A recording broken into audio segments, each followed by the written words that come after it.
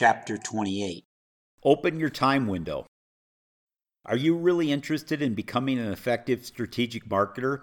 You need to open up your marketing opportunity window to do so. A number of years ago, I had the opportunity to read a book entitled Commodity Marketing from a Producer's Perspective.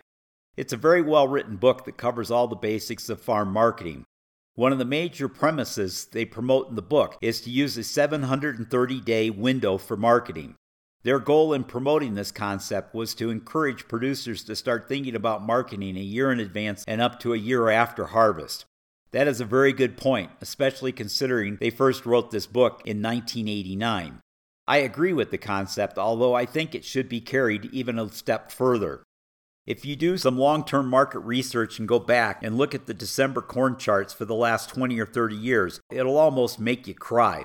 What you'll see is that when December corn futures start trading nearly 2 years in advance of harvest, prices are often much higher than what you could get if you waited until harvest.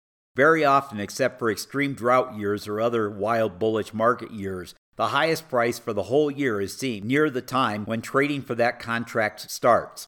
From there on, it's just a long price slide into expiration, punctuated by some occasional rallies to give some false hope that there might be a bull market, but typically that doesn't occur.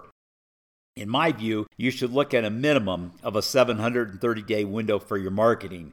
A 1,000-day plus window is even better.